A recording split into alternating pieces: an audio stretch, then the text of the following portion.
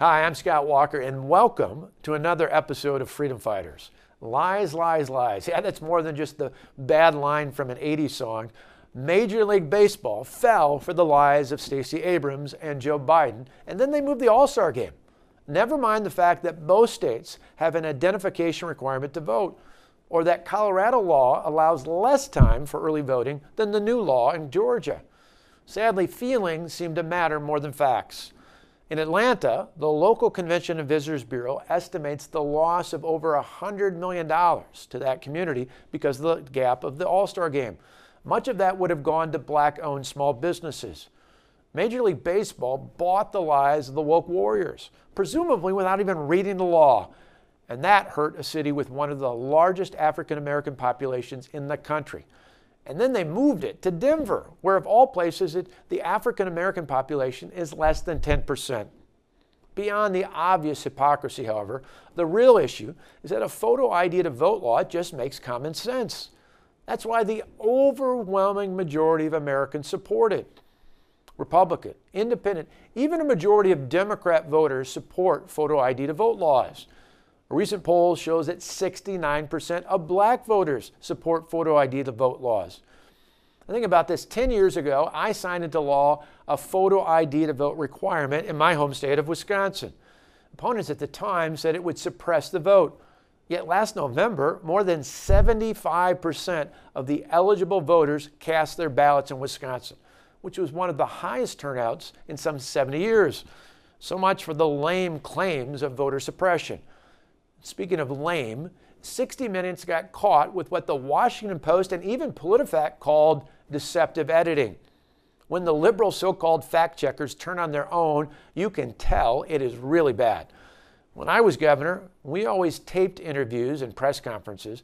Thankfully, there was video taken at the press conference where the CBS News correspondent tried to ambush Governor Ron DeSantis.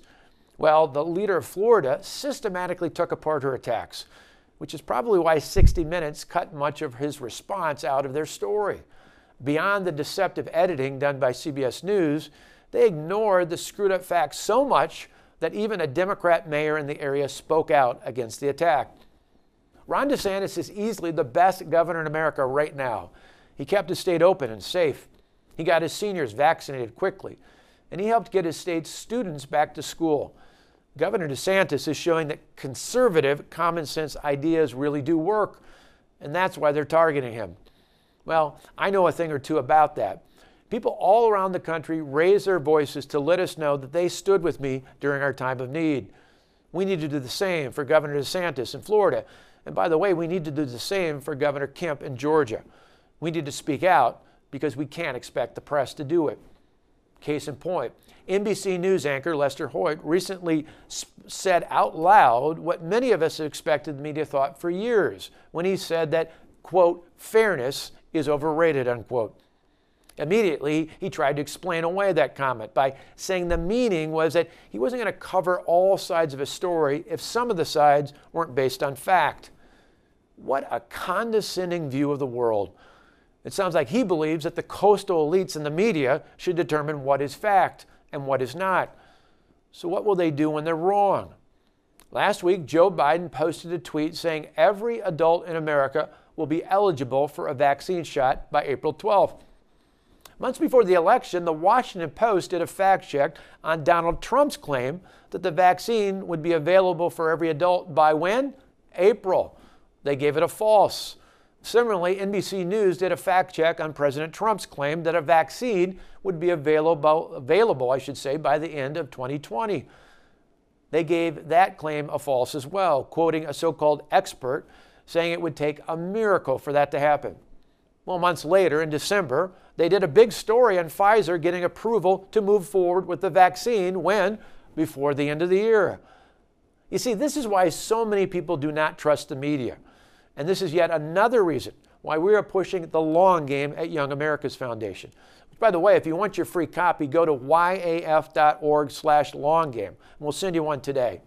You see, we have to teach young people before the radical left or the legacy media do.